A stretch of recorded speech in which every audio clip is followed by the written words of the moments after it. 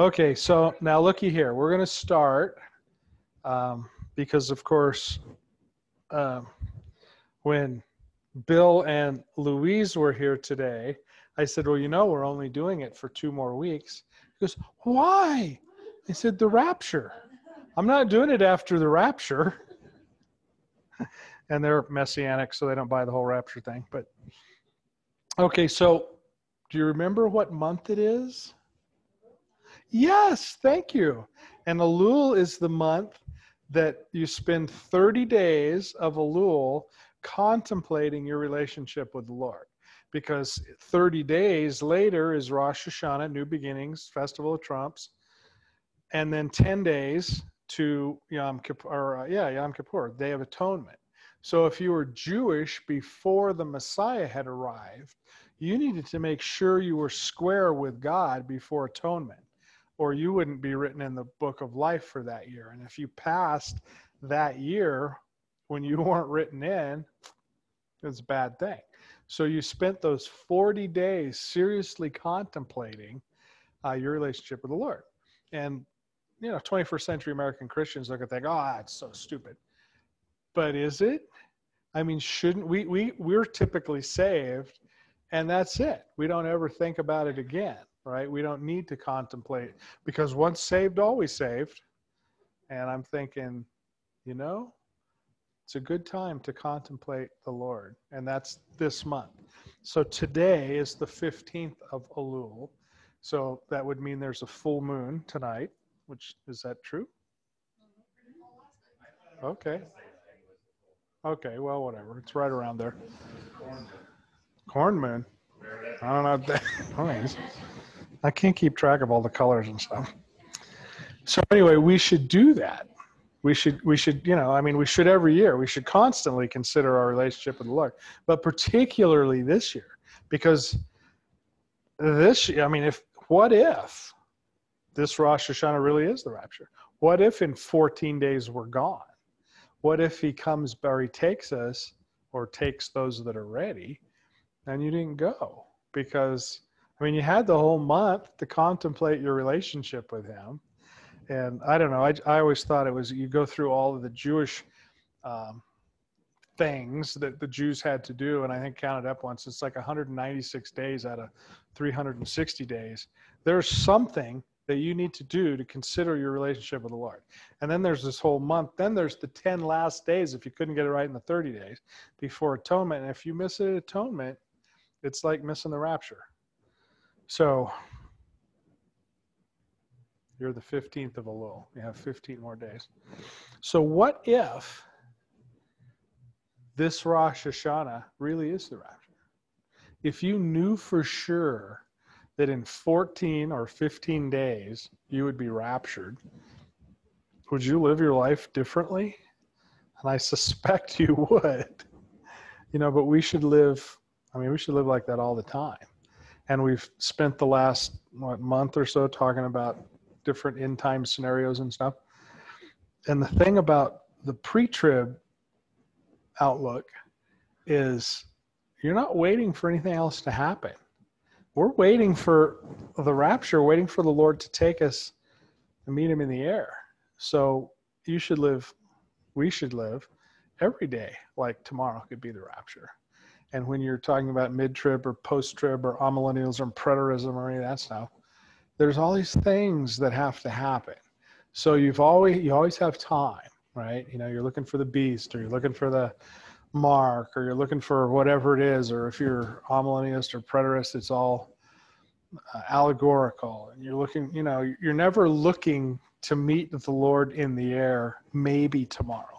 And so as we head towards Rosh Hashanah in 14 days, and I've covered this in some of the emails and stuff, but remember, every feast, the things that are predictive happen on the day of the feast, right? The Feast of Unleavened Bread, when the Jews were out selecting their spotless lamb for the sacrifice, Yeshua rides in to Jerusalem on a donkey. The day of Passover, that he's crucified. The day of first fruits, he rises from the grave. The day of Pentecost, the Holy Spirit falls. The law was given. The church began. The Jewish nation began. So you've got the 3 fall feasts, and that's why you're supposed to build a booth out and back to live in for those last 8 or 9 days, to remind you that this place is not our home, that we live somewhere else. So these last 3 feasts are predictive of the things that are going to happen at the end of time. And of course, the Feast of Tabernacles, the one where you actually have the booth, Sukkot, Zechariah says in chapter 14 that all of the nations throughout the 1,000 years will have to come to Jerusalem and celebrate that feast only. And if they don't, the Lord is going to shut up the rain and do all sorts of things, and they'll regret not doing that. So that feast is obviously predictive of our homegoing, of the New Jerusalem and the actual time when we go, because it's after the 1,000 years. So that leaves 2, Rosh Hashanah and Yom Kippur. And Yom Kippur is the Day of Atonement. So you can make a pretty good guess that might be the day that Yeshua returns, whenever that's going to be. So that leaves you with Rosh Hashanah. And if Rosh Hashanah, there's only one other end time event to happen, and that would be the Lord taking his church, the rapture.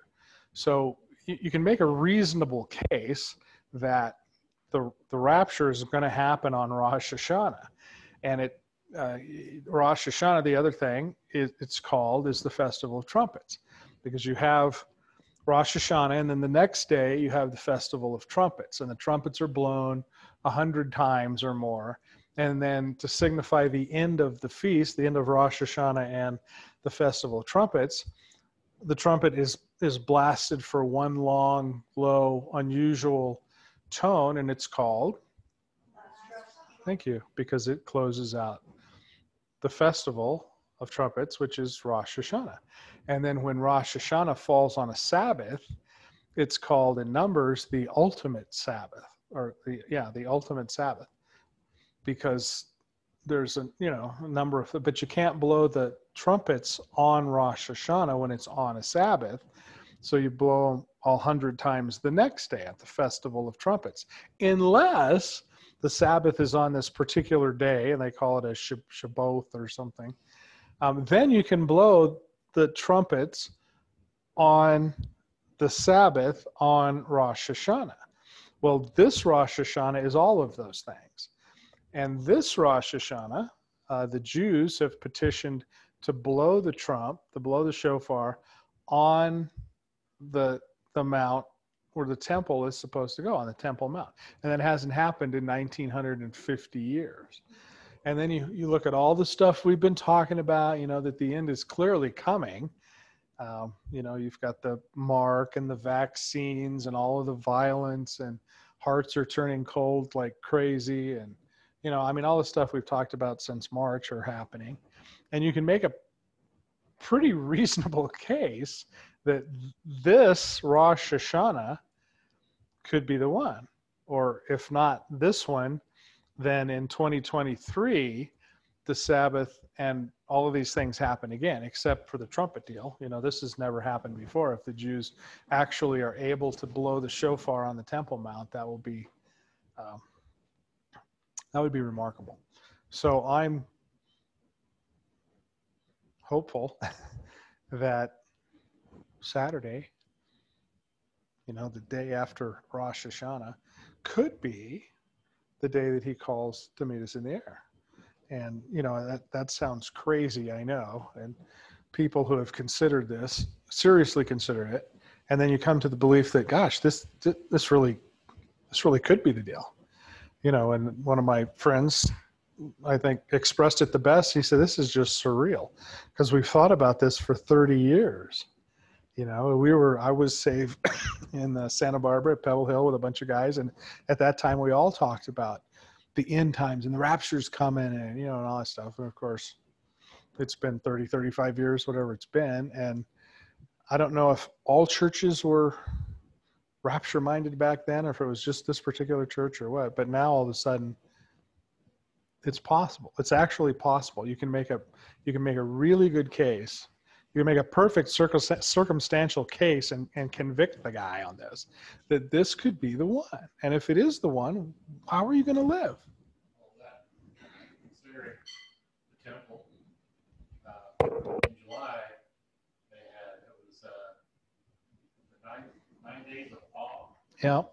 and they raised half the amount of money to build the temple Really? in those 9 days. Wow. And 1,723 people prayed in silence at the temple that's there now without being arrested.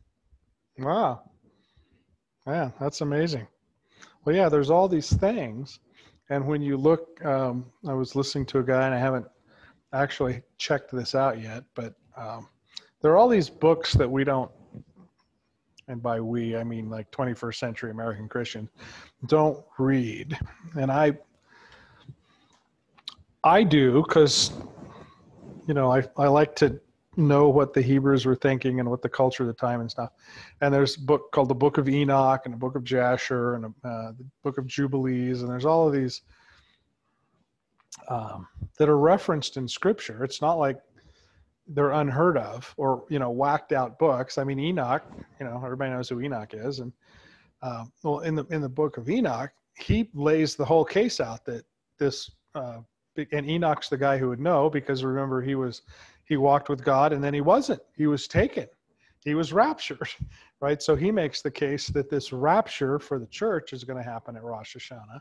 And there's there have been a number of things in Scripture. And well, did you all see that Star of Bethlehem? You remember that one?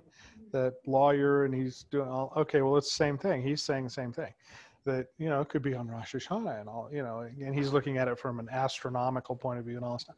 So it's not a whacked out idea. It's been around since Enoch was 7th from Adam. So you do the math. That was some time ago.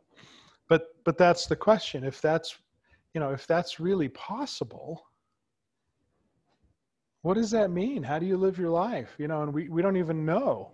We don't even know the answer to that, because we just go about our daily deal. And, you know, I talk to people. I mean, I see 6-8 people every day, and I talk to almost every one of them. And, you know, sometimes people are interested, and sometimes it's like, you know, and most of those are Christians. You know, I can't tell you how many pastors, and I don't know if any of you read that thing, that 22-page thing I sent you. You know, and some of these pastors are right, and it's going, look, dude, that's not the deal. This isn't the mark. It's just a vaccine, and, you know, we'll wear our masks and close our churches down, and, you know, it's fine. It'll be good. Like, maybe. I mean, I'm not above saying I could get this totally wrong, but I don't know. So anyway, we've been talking about the main end times positions over the last month or so, and I wanted to recap those a little bit. They all have one thing in common, as you do any sort of research at all into, we looked at mid-trib, post-trib, amillennial, preterist. Anyway, all of them will say something like, this is the only biblical position there is. They usually use the phrase sound biblical doctrine, you know, and every single person in any of these camps honestly believes and uses texts out of Scripture to prove that this is the only possible way the end times could go. And it's just interesting that they all use the same verbs. You know, it's typically, this is the sound biblical position. And obviously 4 or 5 of them are going to be wrong. And I haven't received any giant message from the Lord on this or anything. So I can just tell you what I believe, and we'll see how it plays out. Because I've always said I'm a pre-trib guy. I believe in the pre-trib rapture, and we'll talk about this tonight and probably tomorrow night. But if it works out that that's not true, I will quickly move to being a mid-tribber. And if that doesn't work, I'll move to being a post-tribber. And if that doesn't work, we'll just assume that there is no tribulation, and I'll become an amillennialist or whatever. But up until, if we're not gone by, say, this time in 2023, then I may move to being a mid-tribber. But I'm guessing we will be gone. Um, so I've looked at a lot of these positions for, for a number of years. And I personally, for me, I can't get past the idea of a pre-tribulation rapture. It seems to make sense to me. So I probably wasn't the best guy to present the other positions, but when we've looked at them, some of them, well, I mean, they all have some compelling things to say, and they use some compelling verses and whatnot. I mean, obviously, because these are not unintelligent people that have come to these positions. But I've noticed that one of the similarities that a lot of these other positions have is they tend to make their position from the English in the Bible. And that's not necessarily, it wasn't written in English. It wasn't written by English speakers. It was written in Hebrew, or some perhaps in Greek or Aramaic, but it was written by Hebrews and from a Hebrew culture and a Hebrew mindset and all that stuff. And when you start trying to make your case based on what it says in the English, especially if you're reading like my mid-trib guy, the whole case is made reading the English Standard Version, which I have for 30 years called the shuck and jive version, because it's, I mean, it's easy to read and understand, but you can't do any research on it because none of the words that they use are in any sort of, you're just stuck with listening to what it says in English, and then you make your case about that. And most of these, well, all of these other positions don't factor in this idea of typology or types, or, because I see these pictures in Scripture that to me are very important. And I think they were important to the Jews because that's how, if you believe that the Lord from Genesis 1:1, built this house like we talked about and wants to fill it with his family, with his son and his wife and his grandchildren, I guess would be a way to phrase that. Then as we understand it, the first book that was ever written, I mean, actually written down, was the book of Job. And that would have been several thousand years later. So how did you communicate these truths from the creation over the course of, 1,400 years, we got to the flood, and then another 600 years after the flood? How did all those truths remain truthful? And obviously it was word of mouth, but it's not like the telephone game. The Lord drew pictures that we would all know: harvesting, planting, families, sex, children, food, house, everything that anybody in any culture would be familiar with, except of course 21st century Americans, who mostly, for the most part, never planted anything in their lives, so they don't get that part. But he drew on these pictures that everybody would know, and the lessons came from that. And he put it up in the Mazzaroth and the stars, so that there was, and if you've looked at those, you look at the Virgo, and well, that doesn't look anything like a virgin. Or Leo the lion, there's no, it doesn't look like a lion. How do you get a lion out of that? Well, that was never, it didn't matter. All it was, look, do you see that constellation? And we're calling that this because I want to tell the story. I want to tell you the story that I want to share with you from creation to salvation. So that message that the Lord gave was able to go forward and over thousands of years, basically unchanged, until Moses was the first guy who wrote the first 5 books of Scripture based on what the Lord had told him. So it was up until the time of Moses, most of these books had never been written down. And even when he wrote them down in a book. He had a book, and that book was in the tabernacle. And the only people who could ever see that book were the priests, until they crossed the river Jericho, and then they had to inscribe it on the limestone of a big rock. So now there's 2 copies for the entire world. And so it was thousands of years before people actually had a copy of Scripture. So over all this course of time, these ideas were communicated basically through pictures and through understandings of, how things grow, and trees and limbs and branches and All of those things have meanings to a Jew. So I look at those pictures, to me, seem important because I recognize, or hopefully, that the Lord laid these pictures out for us to understand things far beyond the words or the story or the account that we're reading. So that's typically why I have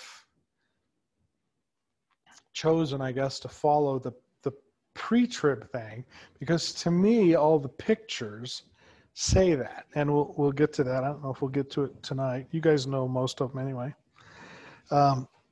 So we looked at the post-trib, which means the rapture doesn't come until the end of the book of Revelation. And we have to go, the whole church, Jews, everybody is sort of lumped together in one group called the elect or chosen people, or however you want to phrase it.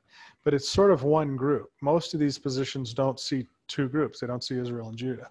They see just the elect of God. So the post-trib says we have to go through all of this stuff in the book of Revelation, and then at the very end, we'll be snatched up, meet the Lord in the air, and then he'll come down with us as his second return, and that will set off the 1,000 years, and we'll rule and reign with him then. And basically, Matthew 24, starting in 29, it says, immediately after the tribulation of those days, and of course the tribulation of those days would be what we read about in the book of Revelation from chapter 4 to 18 or so. Immediately after the tribulation of those days, the sun shall be darkened, and the moon shall not give her light, and the stars shall fall from heaven, and the powers of heaven shall be shaken. And then shall appear the sign of the Son of Man in heaven, and then he shall see all the tribes of the earth mourn, and they shall see the Son of Man coming in the clouds of heaven with power and great glory. And he shall send his angels with a great sound of a trumpet, and they shall gather together his elect from the four winds, from one end of heaven to the other. So they make a case basically built on that in verses like that, that this rapture happens at the end of time. So they're called post-tribulationists. The mid-trib, or they call pre-wrath, believes will be taken near the middle of the 7 years, but before the beast is identified and declares himself to be God. And there's a thing that's not actually on my computer that sort of describes their position. And they see the first 3.5 years in the book of Matthew chapter 24. It describes, because remember the disciples ask Yeshua, what will be the sign of these things, of the temple being destroyed and all that? What will be the sign of your coming? And he begins to describe those things we're all familiar with, and he says, this is the beginning of sorrows. So if you're a mid-tribber, you think the beginning of sorrows are these things that maybe we're going through now, that the earthquakes and the pestilence and the martyrdom and the stuff that's been happening for a long time, maybe will be accelerated, but we'll be here for that. And the mid-tribbers think that, which is not insane, that we are living or will be living in the first 6 seals of the book of Revelation, and that's the famous 4 horsemen of the apocalypse. And so the pale horse brings disease, and the white horse brings death and Hades, and the red horse brings war and all that stuff. And you can look around the world today and think, well, that fits nicely. So these guys have made a case for that. And, and again, it's entirely possible, because you see especially now with COVID and all this, and I can't wait for the next one. It's going to be pretty intense. But you see all this pestilence and the disease and the vaccines, and you see the white horse and he comes to conquer, and you see the pale horse and he comes with disease, and you see the red horse and he comes with war. And look around the world. I mean, the world is falling apart. So you can make a pretty good case, or a reasonable case anyway, that's possible. I mean, we looked at a bunch of things that I don't necessarily buy into, but it's a reasonable case. And there are people that believe that, and I see why they believe it.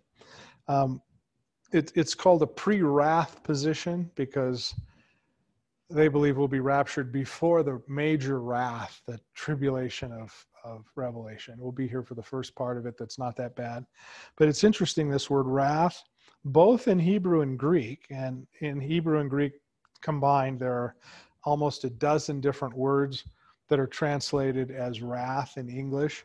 But every one of them is the word for desire or passion or violent passion or words to that effect. And when we think of wrath, we don't immediately think of desire and passion, right? And it's the perpetrator of this wrath is so passionate for what he believes, it becomes almost wrathful, violent. But that's what it says in every case in Hebrew and in Greek and in all 12 of these words. And the word tribulation, again, in both Hebrew and Greek, means pressure or pressurized or squeezed or crushed. So when we read the words wrath and tribulation, we might think of them as sort of the same thing, and they're not. The word wrath is almost always used in terms of God's wrath. God is so passionate about his people being saved and so passionate about the enemies who are trying to kill his people or dissuade his people that becomes what we say in English is wrath. His desire and his passion is for his people. And he will do anything to defend his people. And he will do anything to crush the enemies of his people. And that, to me, that laid out a little different picture maybe of what's going on. Then when you read the word tribulation, it's typically, tribulation is used, well, not typically, maybe half the time. Tribulation is used sort of in the picture of the book of Revelation. The things that happen at the end are defined as tribulation. And that is this pressure, this squeezing. If you remember when the children were led out of Egypt, right? And the Lord told Moshe to take the people the wrong way, to take them this other way, instead of just shooting straight across for where he's going. Remember, he took them to this mouth of the gorges, which is at the foot of the Red Sea. So it's this place of, and that's what it means in Hebrew, is to be squeezed, because he had all these 3 million people trapped in it's sheer rocks on both sides and the Red Sea at the end, and the Egyptian army's coming down there, and they were squeezed and they could see no way out of this. And that's kind of the picture of the word tribulation, is these things that are happening are going to be happening to put pressure on, to squeeze, to crush the people that are left, in order that they may see that he is the Lord, because he will do something just like he did with Moshe. I mean, he parted the Red Sea. Who would have written that? That's just insane, right? But he did it because he, of course, wanted to keep his people safe, because his passion and desire is for his people. But more than that, he did it because he wanted to eliminate the enemy. So if he could get the enemy all in one place, because they thought that Moshe had made a huge mistake and brought these people to this place of certain doom, and then the Lord intervenes in the most magnificent way, and he both saves his people and eliminates the enemy. So you see both the wrath, that is the passion and the desire of the Lord for his people, and the tribulation, where he just squeezed and eliminated the enemies. He eliminated the entire Egyptian army in one fell swoop. He didn't have to go out in the desert and, kill them chariot at a time with hailstones or whatever. He got them all in one place and did it all at one time, because that's the way he works. So then we looked at the amillennialist position, and excuse me, their position is that everything pretty much since the crucifixion is all allegorical, that there is no set time frame, that there's no, these things aren't literal. You're not going to see the and they're certainly not in order. You're not going to see the seals and the bowls and the all the stuff in the book of Revelation. You're not going to see that literally happening. It's just it's an allegorical picture, and you're not going to see the church raptured away. That's just a picture, and you're not going to see the Lord physically come back. That's just a picture of what's going to happen, and there's no set time frame to it. And when you look at the history of history, since the time of Jesus, you know, people who followed him have been persecuted and dipped in tar and lit on fire to light the circus for the Caesar, and they've been burned at the stake and sawed in half and, you know, crucified upside down. There has been martyrdom and, you know, bad stuff that's been happening from the beginning. And you can cite pestilence and disease and death and war, and, you know, this stuff has been going on from the beginning. So their position is that these are not specific to the end of time, specific to the book of Revelation, that they've always been happening. And that's, you know, pretty legitimate position. You can't really argue about that. And they say that since it's all been going from the beginning of, or at least the beginning of the Messiah, that they divide the book of Revelation into 7, and this is, I find interesting, into 7 sections. And in each section, they see the crucifixion of Yeshua and the resurrection, or the rapture, the taking away of the church, or something. They see that 7 times, and they think that's important because after allegorizing everything in Scripture, all of a sudden now this idea of 7 becomes important, and 7 is real. It's complete and it's perfect. So of course this happens 7 times, and there's 7 churches and all this stuff. So they make a reasonable case that that's what they're seeing. And then you've got the preterists that teach all of the prophecy in the book of Revelation, of course, is allegorical, but more than that, it was fulfilled in 70 AD when the temple was overthrown and the Romans came in, and they feel all prophecy has already been completed. And so they're just waiting. So we've been for 2,000 years just waiting for the Lord to finish up with us. And that's probably, I don't know, the most difficult position. Most of the preterists are Calvinists, and I don't, you know, Calvinism, if you're familiar with it, it's irresistible grace.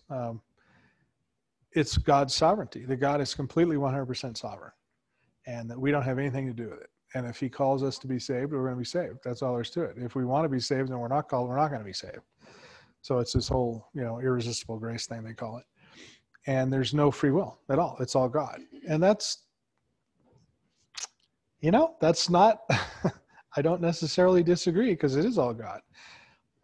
But Scripture also shows, I mean, to me, that God offers this to everybody. But if you don't accept it, it's just a wasted offer. So there's your part as well. So a Calvinist doesn't believe you have a part. They believe it's all God and he's sovereign. And they tend to believe in a preterist end times. And one of the things they quote is Matthew 24:34. And it says, "Verily I say unto you, this generation shall not pass till all these things be fulfilled." And of course, Yeshua is telling that to the disciples. So they're, you know, doing the math, 40-year generation. Okay, you say, okay. So they equate this with 70 AD, right? If the temple, he was talking specifically to those people and saying that generation. I mean, thinking, and again, they're reading this in English. That generation, everything has to happen before that generation is gone. And that's not really what the Bible says. That word generation certainly can mean, it means a revolution of time. So it can mean a generation, like we think of a generation, you know, from father to son, but it can also mean a nation or a group or things like that. So I believe that the Lord was telling the disciples that this nation, Israel, will never pass away until these things were fulfilled. And of course, the nation did pass away for 1900 years. And then no, it's not happened to any other nation ever in the history of history, as far as anybody knows, where they ceased to be a nation, and then after a significant amount of time became a nation again. You know, but that was prophesied in Zechariah and Ezekiel and Jeremiah and all these guys. They all said that. And as the Jews were reading this, it didn't really make any sense to them because they were Jews. This was their nation. What could happen to it? And then, of course, the Lord scattered them. You know, they didn't lose it. Well, they did lose it, but they lost it because of their unbelief, because of their lack of faith, and they weren't doing the things the Lord would have them to do. So they didn't need a temple anymore because they weren't doing those things. So the Lord took it away, and they didn't need a nation anymore. So the Lord took it away. But he said, I'm going to call you back. And that's pretty clear in Hosea and Ezekiel. And, you know, and that's the whole purpose of the 3 kids in Hosea. You know, he said, in that place, I called you not my people. I will call you again my people. And that place, of course, was Jezreel. It was Jerusalem. It was Israel. In that place, he's going to call them back. And that's pretty much what happened. Okay, so the pre-trib thing is kind of a different animal. You know, and again, if we find in the next couple of years we're still here, then I'm probably moving to mid-trib, because I would think we've missed the pre-tribulation rapture. But to believe in a pre-trib rapture, there are, of course, verses, and it's funny, I mentioned this to you guys previously. As I'm studying all these different positions, they all use the same verses. And they said, this proves my position. Well, that's what the other guy said, and that's what this guy says. It doesn't, you know, it just depends on how you read it and what you think, I guess. But the pre-trib position certainly uses all of those same verses that mid-trib and post-trib does, and other stuff. And they stick to the 7 too, because the history of mankind, we have 7,000 years. And the Bible is reasonably clear there's 7,000 years. So there's 6,000 years of man, and there's 1,000 years of God, which gives you 7,000, and then it's all done. So whoever's with God goes to this new Jerusalem, this new heaven and earth, and the old one gets rolled away and torched like a scroll, it says. But it's always 7. So 7, of course, is the number of perfection or completion. It's the number that most identifies God, and 6 is the number that most identifies man. So when you have 6,000 years, well, obviously that's about man. I mean, just the numerology of you know, the Hebrew numbers would tell you that the 6,000 years are talking about man, and then the extra 1,000 years, making it 7,000 years, is talking about what God is going to do with man. So for me, from the very get-go, you've got that whole idea of 6,000, God comes back, 1,000 years with him, 7,000, it's all over. And you look at how's that timing laying out for you, you know, it's been about 6,000 years. And of course, nobody knows. There was not a, you know, the iPhone hadn't been invented yet, so nobody recorded when Yahweh made his plea in Genesis 1:1. But there have been people over, well, you know, the last couple hundred years that have done the math and have counted up the ages and the genealogies and gone through all the genealogies in Matthew and Luke and Mark and Genesis and all that, and have come to a calculation of about 4,000 years, 4,006 years until Yeshua. And it's been 2,000 years more or less since. So the 6,000 years seems, you know, I get behind that. It could easily be 6,000 years. And God doesn't work in sort of kind of maybes. You know, it's if it is 6,000 years, it's going to be 6,000 years. And we know that, well, if you're an amillennialist or preterist, you don't know that there's a day. I mean, you know there is a day, but you don't know what that day is. And it doesn't, there's just no time frame to it. But most of us would believe that there is a day that's been set in stone from probably before the foundations of the earth. That's the last day.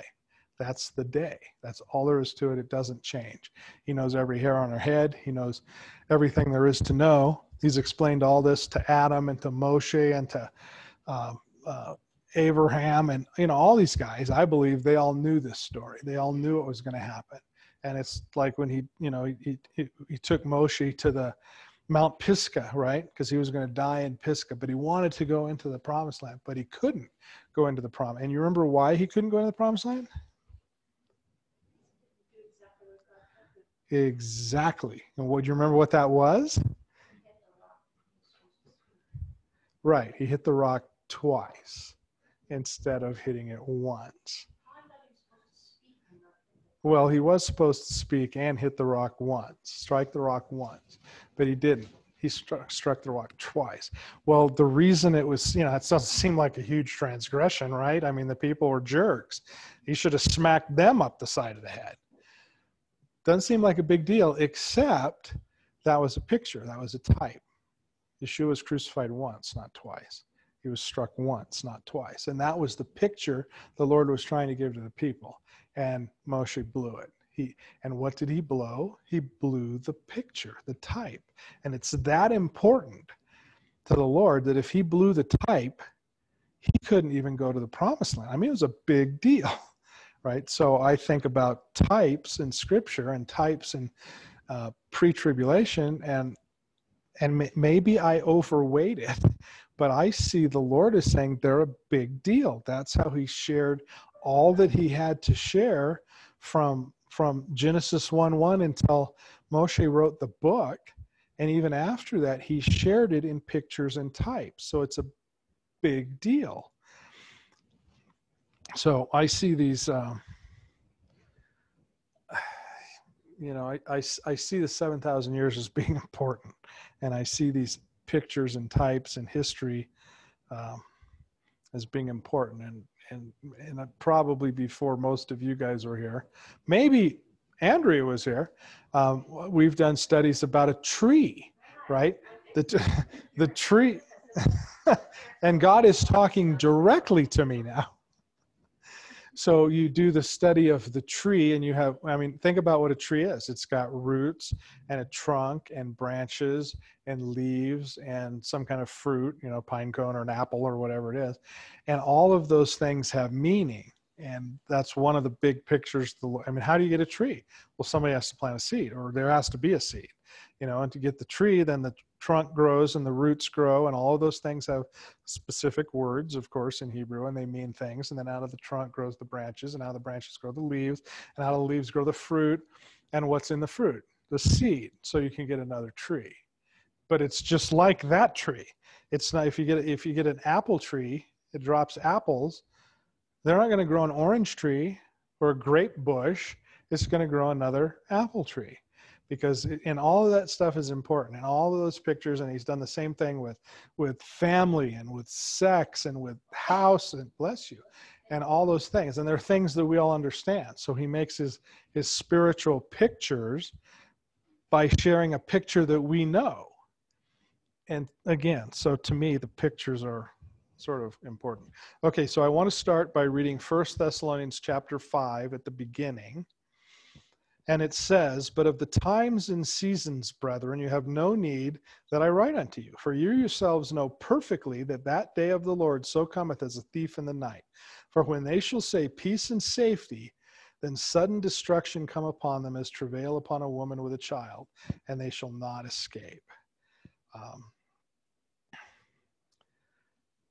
We talked about the peace treaties that have just happened with the UAE, and they're already talking about Saudi Arabia and Jordan and all this stuff. And we've talked about our lives have been anything but peaceful with this COVID, the fake COVID thing. It's destroyed, it's destroyed a lot.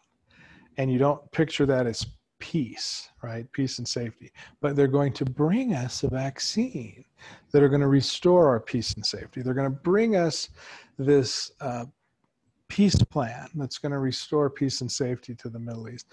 All of these things are coming. And and I don't know. We'll see if maybe we won't if we get raptured in 2 weeks. But we'll see if these things bring peace for a while. And I bet they do. I bet they bring a certain amount of peace, and people can go back to work, and, and all of these things. And there may be some peace in the Middle East. And I don't know, but it's fake if you see it. If it really is peace, it's a fake peace. So verse 4, he says, "But ye, brethren, you are not in darkness, that day should overtake you as a thief." So remember what we just talked about. That perfectly the day of the Lord shall come as a thief in the night. And I get that quoted all the time when I say something as stupid as like, gosh, the rapture might be coming. Oh, you don't know. I can't know the day. That's anti-biblical. That's not right. He says, "Brethren, you are not in the darkness, that day should overtake you as a thief." So the thief is going to overtake the people who don't know. The people who do know are in the light, in the daylight. They're not in the darkness. You are children of the light, children of the day. You are not of the dark or the night, or the night or the darkness. Therefore, let us not sleep as do others, but let us watch and be sober. And that's what I asked you at the beginning. If the rapture really is going to happen, and I mean, I feel like an idiot even saying this, but if it really is going to happen in 14 days, shouldn't that change the way you act every day? Shouldn't that change what you do and how you interact and the things that you say? I mean, we should be excited about this. But most, and I've talked to half of them more, maybe 9 or 10 pastors in the last month or two. And I mean, these aren't just denominational quacks. These are open Bible guys. I mean, people you would know, and Calvary guys from all over the country. And they're just not into it. They're not talking about it. Oh no, we don't want to offend anybody. We don't want to scare anybody. It's like, well, what do you believe? Well, I don't, they can't even identify it. And I was talking to one, his daughter's a cop, and he's doing stuff in school. He's been for 20 years. He's been trying to get into the public schools where he lives to teach wrestling and, just anything to interact with the kids. Right. And they don't let him because he's the pastor. Well, all of a sudden they let him. And so this year he's going to be in school, and his daughter's a cop, and, all that stuff. And it's like, well, dude, what are you going to do? What's your daughter going to do when they come to her and say, you have to take this vaccine or you can't be a cop anymore? When they say to you, you can't come into this school and teach unless you take the vaccine. His church is in a school, his Sunday church is in a public school. What are you going to do when they say you can't do it here unless you take the vaccine, and the people who come can't come unless they have the vaccine? What are you going to do? Oh, it's not going to happen. Really? So you're not even thinking about it? I mean, shouldn't you at least be thinking about it? Shouldn't you at least have a response? And on the other side of the coin, there's a lot of people that aren't pastors that have been thinking about it, and they know exactly what they're going to do. It's like, forget it. I'm not taking it. If you want to fire me, fire me. God's provided for me all my life to this day. What am I thinking? He's not going to provide for me anymore? I don't need your job. I got the Lord, right? But it's just weird to see pastors, and I'm not sure why. I mean, of all the people, you would think that they would be the most concerned, the most on top of it, the most with a plan. What's going to happen when they kick me out of the church because I didn't take a vaccine? Well, and I mentioned this last week, there's 2,700 evangelical churches that have now said, we're promoting the vaccine. We're going to tell our congregations to take the vaccine. It's like, what? How is this even possible? And so you read about the light and the dark, and his people are in the light.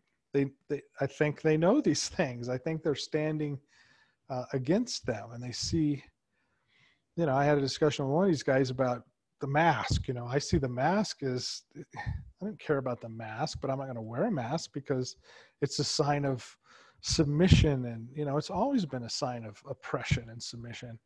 And to me, the mask is, because, I get you have to obey the authorities and obey the government.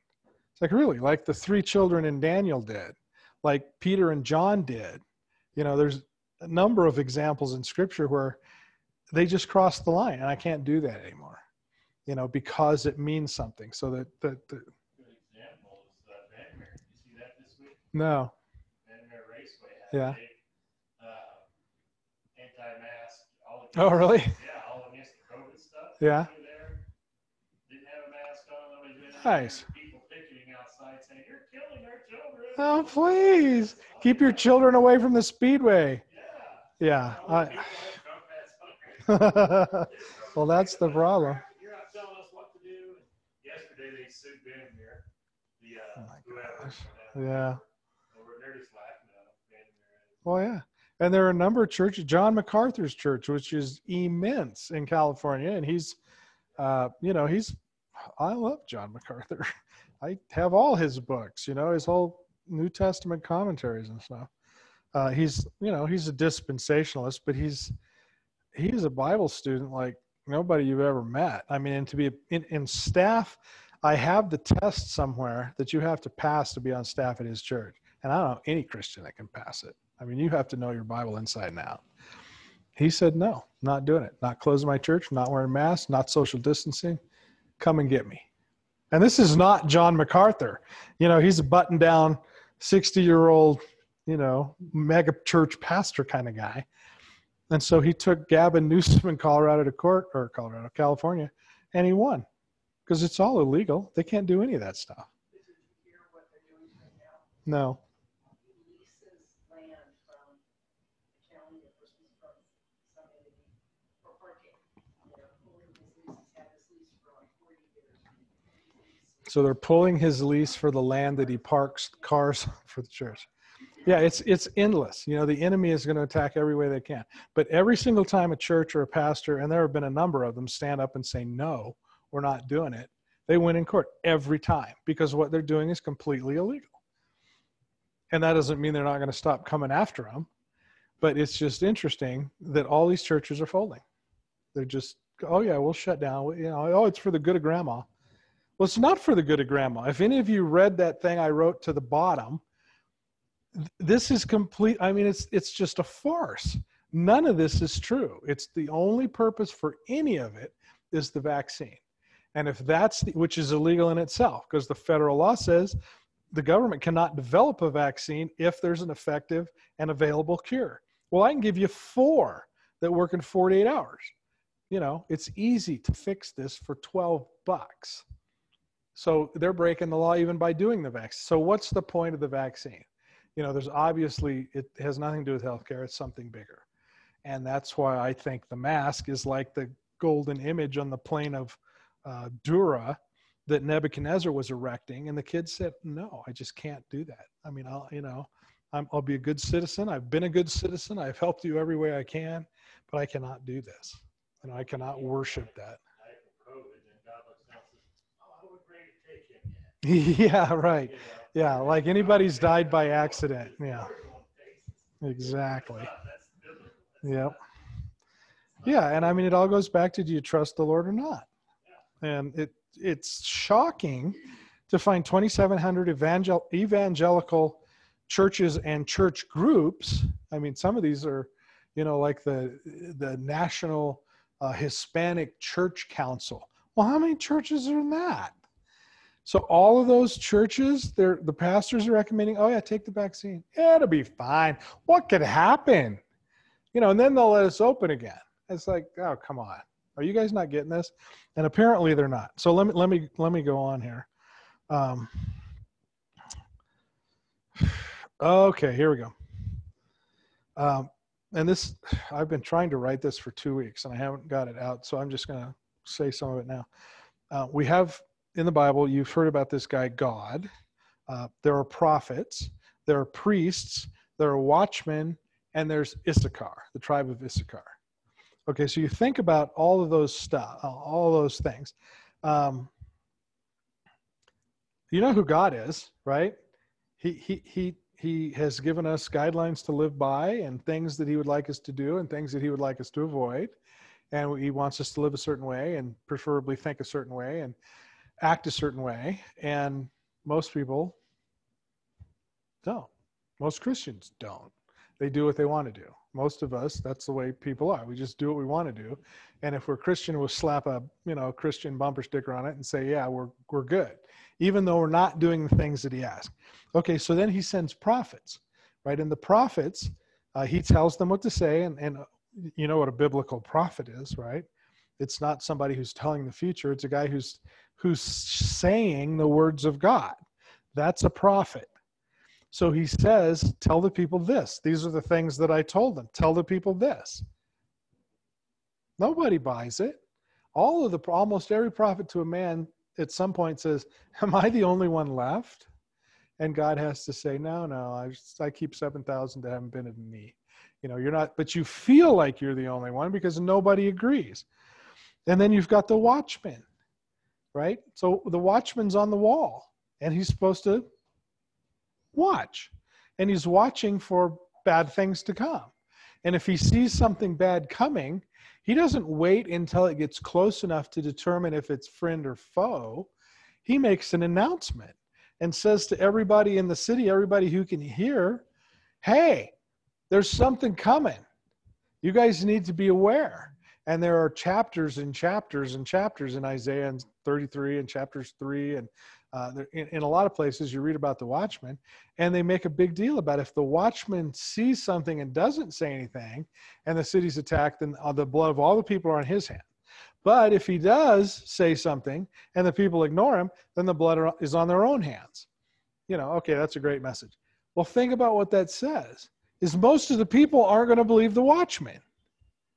So then you've got Issachar, the tribe of Issachar. Remember, those were the men who had understanding of the times to know what Israel ought to do. Well, Issachar was one of the few tribes that actually enlarged and prospered through this whole wilderness wandering thing because of this. They were more focused on to be men of the times, to know what was going on and what Israel ought to do. So their ranks were not decimated. So by the time you got into the promised land and everybody got their properties, and you see the big map of who got what and who lives where, there's this little dot in the middle, and that's Issachar. They hardly have any land because there's only 60,000 of them. So they make up like 8% of the population of Israel. But those are the people who had understanding of the times and knew what Israel ought to do. So you look at all of these things and you see this same idea that most of the people, like 90% of most of the people, aren't with the program. They're in the dark. But there are a few who are in the light. And what's the purpose of being in the light? To help the people in the dark, right? These are the people of Israel. These are God's people. These are the people that he sent his prophets to. And they're in the dark. And you think, oh my gosh, how can that be? Well, it says so. It tells you that they're in the dark. And it tells you that some of his people will be in the light. And those people that are in the light are in the huge minority. 8% would be a lot. Well, that's the way the Bible has it written. That's on purpose. So that when these things come to pass, that the people who are in the light can say to the people in the dark, whoa, look at what's happening here. Here's what the Bible says. Here's what's going to happen. So that at the end, those people will be saved or be raptured or be taken away, or however you want to look at your eschatology. So sometimes I get all wrapped around the axles about what's wrong with these people? How come they're not getting it? Well, the Bible says that. It's okay. They'll get it when they get it. And they're going to get it because people like you or people who are in the light are going to be able to share with them. And they will get to a point, like my friend, they're going to get to a point where the church or the school says, you can't come in here unless you're vaccinated. And what's he going to do? I've brought it up, and he just poo-poos me. Right? I brought it up to a number of pastors. Oh, yeah, it's not going to happen. Well, what happens when it happens? Then they're going to think, that guy told me that. When you told him that? You're at a job and said something. Well, that's interesting. I wonder if he was right.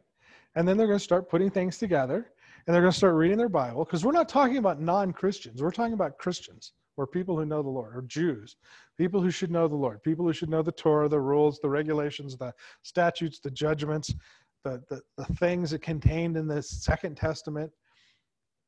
And they're going to say, huh, that's what that means. Well, that's interesting.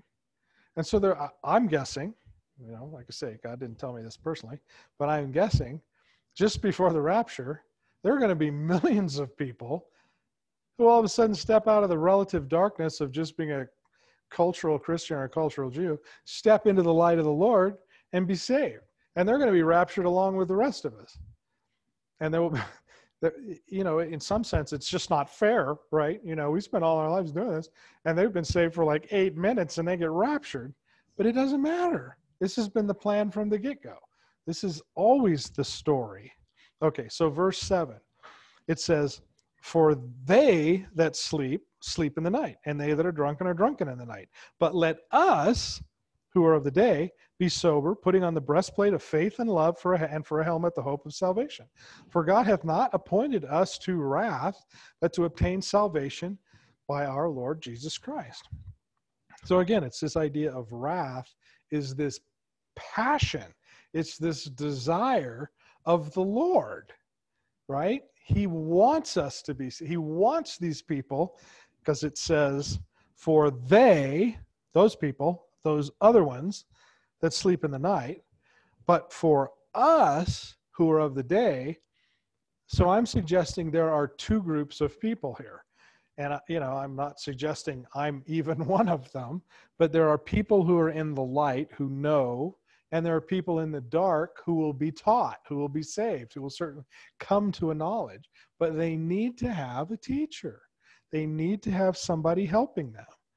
But let us who are of the day be sober, putting on the breastplate of faith and love, and for a helmet the hope of salvation. For God hath not appointed us to wrath, but to obtain salvation by our Lord Jesus Christ. Okay, so we've talked about wrath and tribulation. Move on to verse 10. It says, for they, it's just the same thing.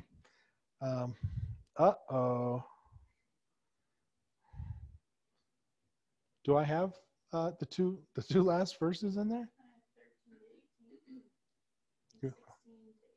No. Do you have 10 and 11? Does anyone have 10 and 11? All right, you can read that on your own. Okay. Let's continue from 9. For God did not appoint us to wrath, but to obtain salvation through our Lord Jesus Christ, who died for us, that whether we wake or sleep, we should live together with him. Therefore, comfort each other and edify one another, just as you are also are doing.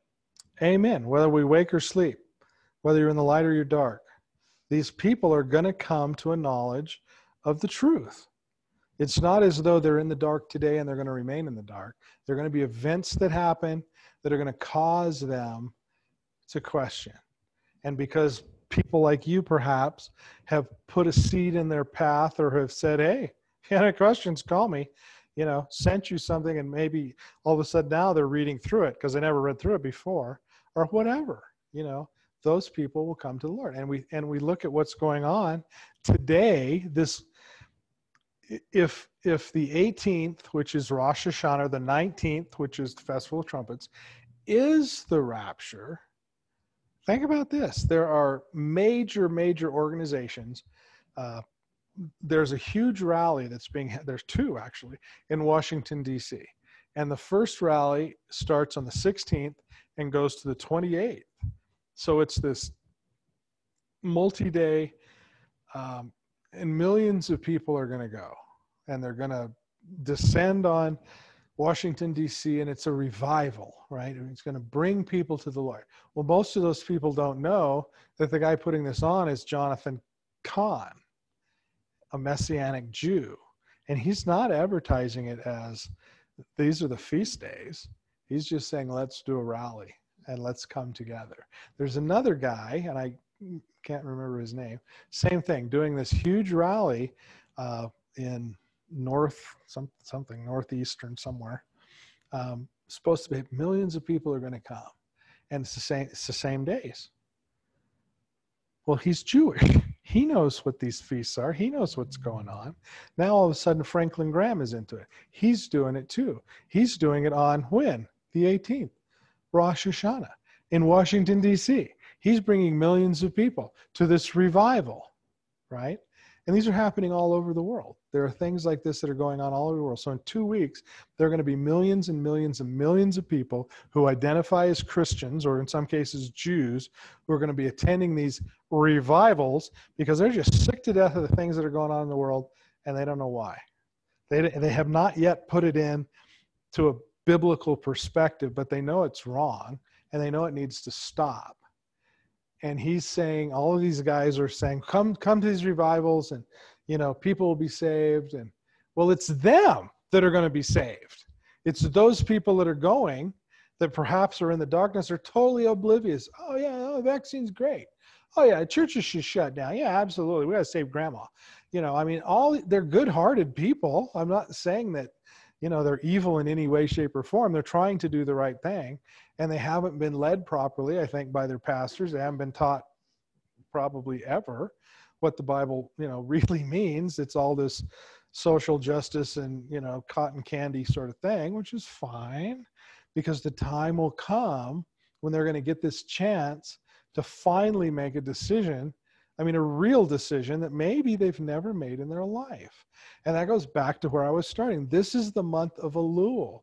This is the time when individually, not as a group, but individually, we're supposed to be taking an assessment of our life with the Lord. And this is the idea of a Jew. What would happen if the Lord really did come back on atonement and I was found wanting? I don't want that to happen. Well, Christians, we don't do that every year. Jews have the advantage of doing that every year. I'm telling you, this is the year. If you've never done it before, do it this year. You have 15 days. And you know what? We're going to have a little picnic out here, a brunch. We'll be praying. If I can find out, it would be ideal if they would televise this whole shofar blowing from the Temple Mount. I would love to have that live. But if not, we're going to find out as much as we can when that's going to happen. We'll be in prayer.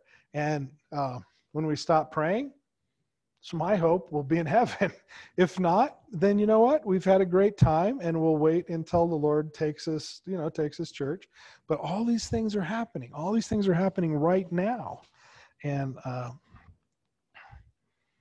don't know. I just find it hard to believe that this isn't the time.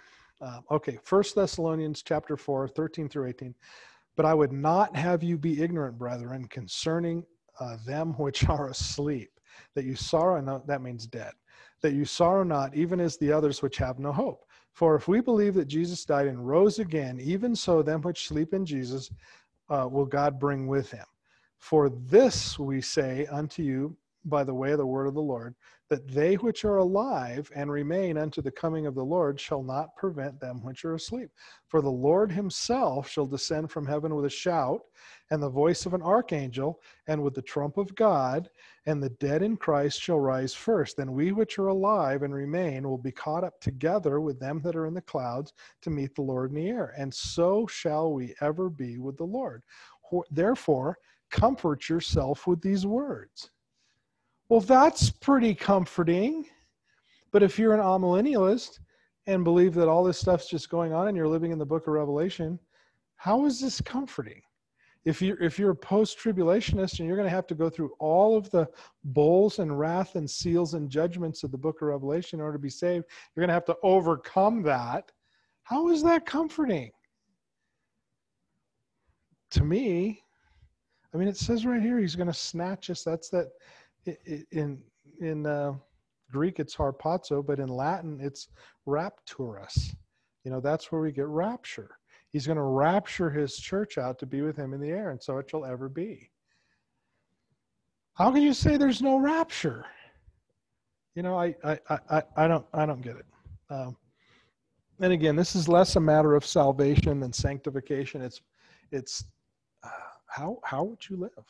I mean, do you really believe this is going to happen? And if you do, it should affect everything you say and everything you do and every place you go. I guess I'm showing a tremendous lack of faith by repairing the front walkway. the week before the rapture, right? So the pagans who get the house will at least have some nice front steps. But yeah, it is. There's a, because you got to count the cost, right? And I'm not going to be the guy who sells everything and gives all my money away and goes up to the mountaintop and sits and waits for the Lord, because I don't know. I'm not God. I mean, he hasn't given me any special insight, any insight you guys don't have. But I do think that we should be prepared and we should be looking for it. And that's the sanctification part.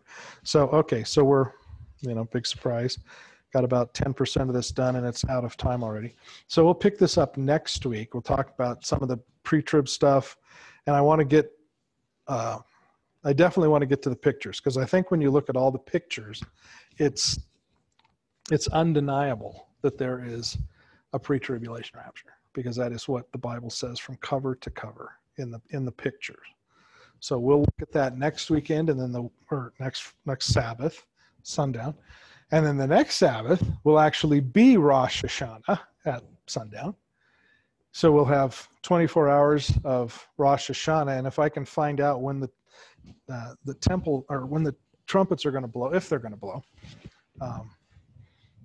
I think it would be good to all meet and have because we're 9 hours different. So sundown in Israel in Jerusalem is like 11 o'clock in the afternoon here or something.